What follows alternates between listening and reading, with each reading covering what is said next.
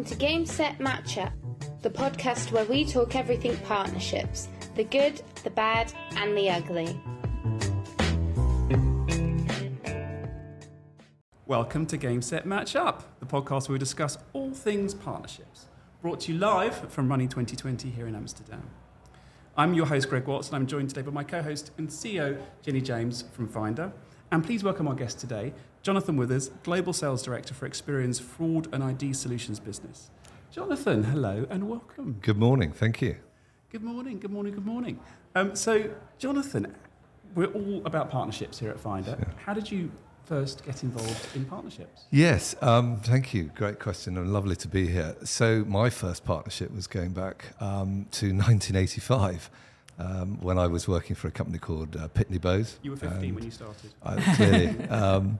And we were put in to basically set up a partnership, part of the business for leasing, to go after third-party companies outside Pitney Bowes to offer them leasing facilities. So when they were selling back in the 80s, it was, spread the cost over a period of a year. So I was brought in, and we spent, a good couple of years going after many companies in the UK, office equipment, things like that. And it was all about finding the right type of temperament with the partnership. Funnily enough, later on, I was headhunted by one of the partners that I started with called Knight Ridder for dealing systems and started working for them. So it was, that was when I first got into it. It was a long time ago now. It wasn't that long ago. Stop saying that. So have you had a lot of experience now forming partnerships over the last few years? So thinking about what makes a gold star partnership, what do you think the characteristics or elements you have to have in place to make it that kind of perfect partnership? Yes. So partnerships are, there are all types of partnerships in life. And at Experian, we in fact call our clients partners. Mm-hmm. The division that I work within is EPS, which is Experian Partner Services. So we have a business that is B2B2C. Mm-hmm. So we need our partners to effectively work together with us to ultimately provide our services to the consumers out there. So when we look at partnerships, it's all about, first of all, finding the right kind of look and feel. Mm-hmm. Do we both have a reason to exist together, and what is that ultimate driving goal? Then it's all about putting the right contracts in place. But I think it all comes from stemming of, become part of their DNA. Yeah. Mm. The contracts can be good, bad, or indifferent. Mm-hmm. Products or sets of services that you can do have all sort of types of merit or not. Mm. But unless you get on as two companies that want to do this and have to work together, it's never really going to work well. Mm-hmm. And there have been partnerships where it has been a failure, but others where it's been a great success. But it comes down to, I think, relationships and getting it right from the get-go with the relevant people. Yeah, and as you say, kind of, the fact that you even reference all your customers, not as customers, but as partners, just sometimes a language change can just instill a different approach. So it is very much kind of an equal partnership versus kind of having a different dynamic or a different power, shift between two companies working together. So it's great to hear.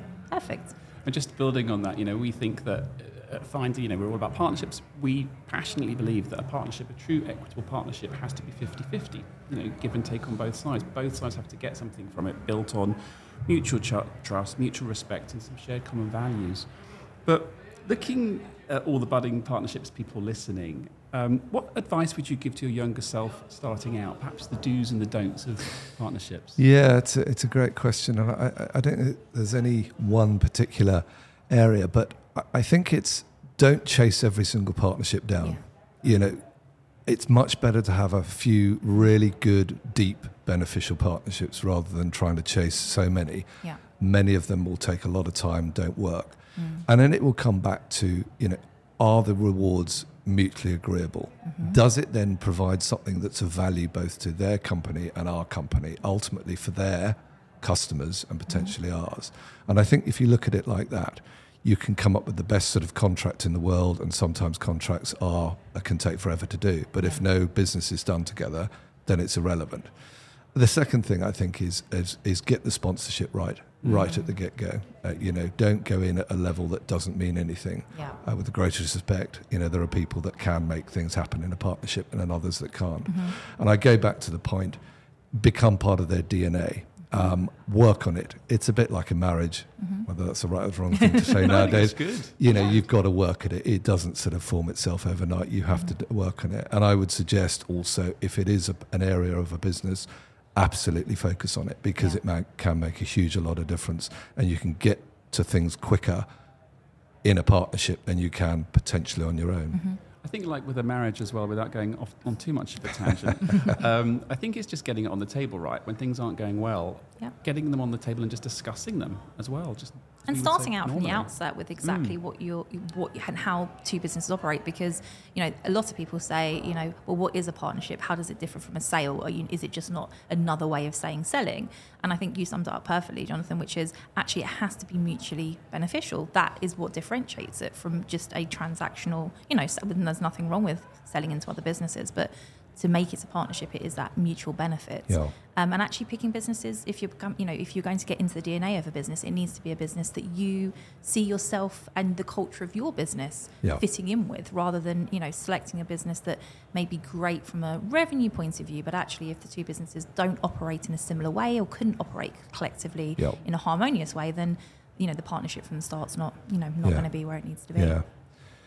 We also take quite a bit of time to research who and where we want to form a partnership, to get a really good understanding of what their business looks like. And I think there is an element of that.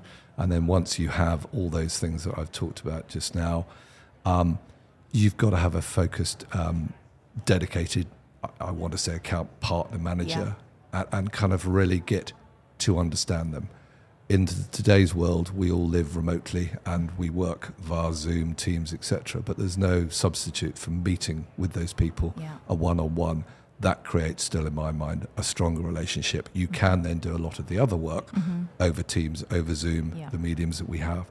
But I think it's essential to get out there and meet them in the early days, particularly if you're doing it overseas, internationally, which is what we and I do a lot in Experian. We spend a lot of time overseas creating relationships, but then having the backup of various medium channels. Brilliant. Jonathan, we could go on for a lot longer, but look, thank you so much for joining us and for your tips and advice when it comes to creating partnerships. Pleasure. Yeah, and if you want to leave our listeners, both here at Money2020 and after, with people listening to this as we share it across other platforms, what would you say is your one tip that people should take away in terms of forming a strong partnership? Focus. If you find the right partner, focus on it. Don't leave it to trust or will or good hope that it goes. Focus on it, put in the hard work, but make sure that the relationship is strong. Brilliant. Thank you for joining us. No, pleasure. Please enjoy Money2020. Thank you. Amsterdam. Great to talk to you. And wonderful to meet you in person. Thank you. All of our remote meetings. Exactly. It always makes that difference. So have a fabulous rest of the trip. Thank you very so much. Thanks.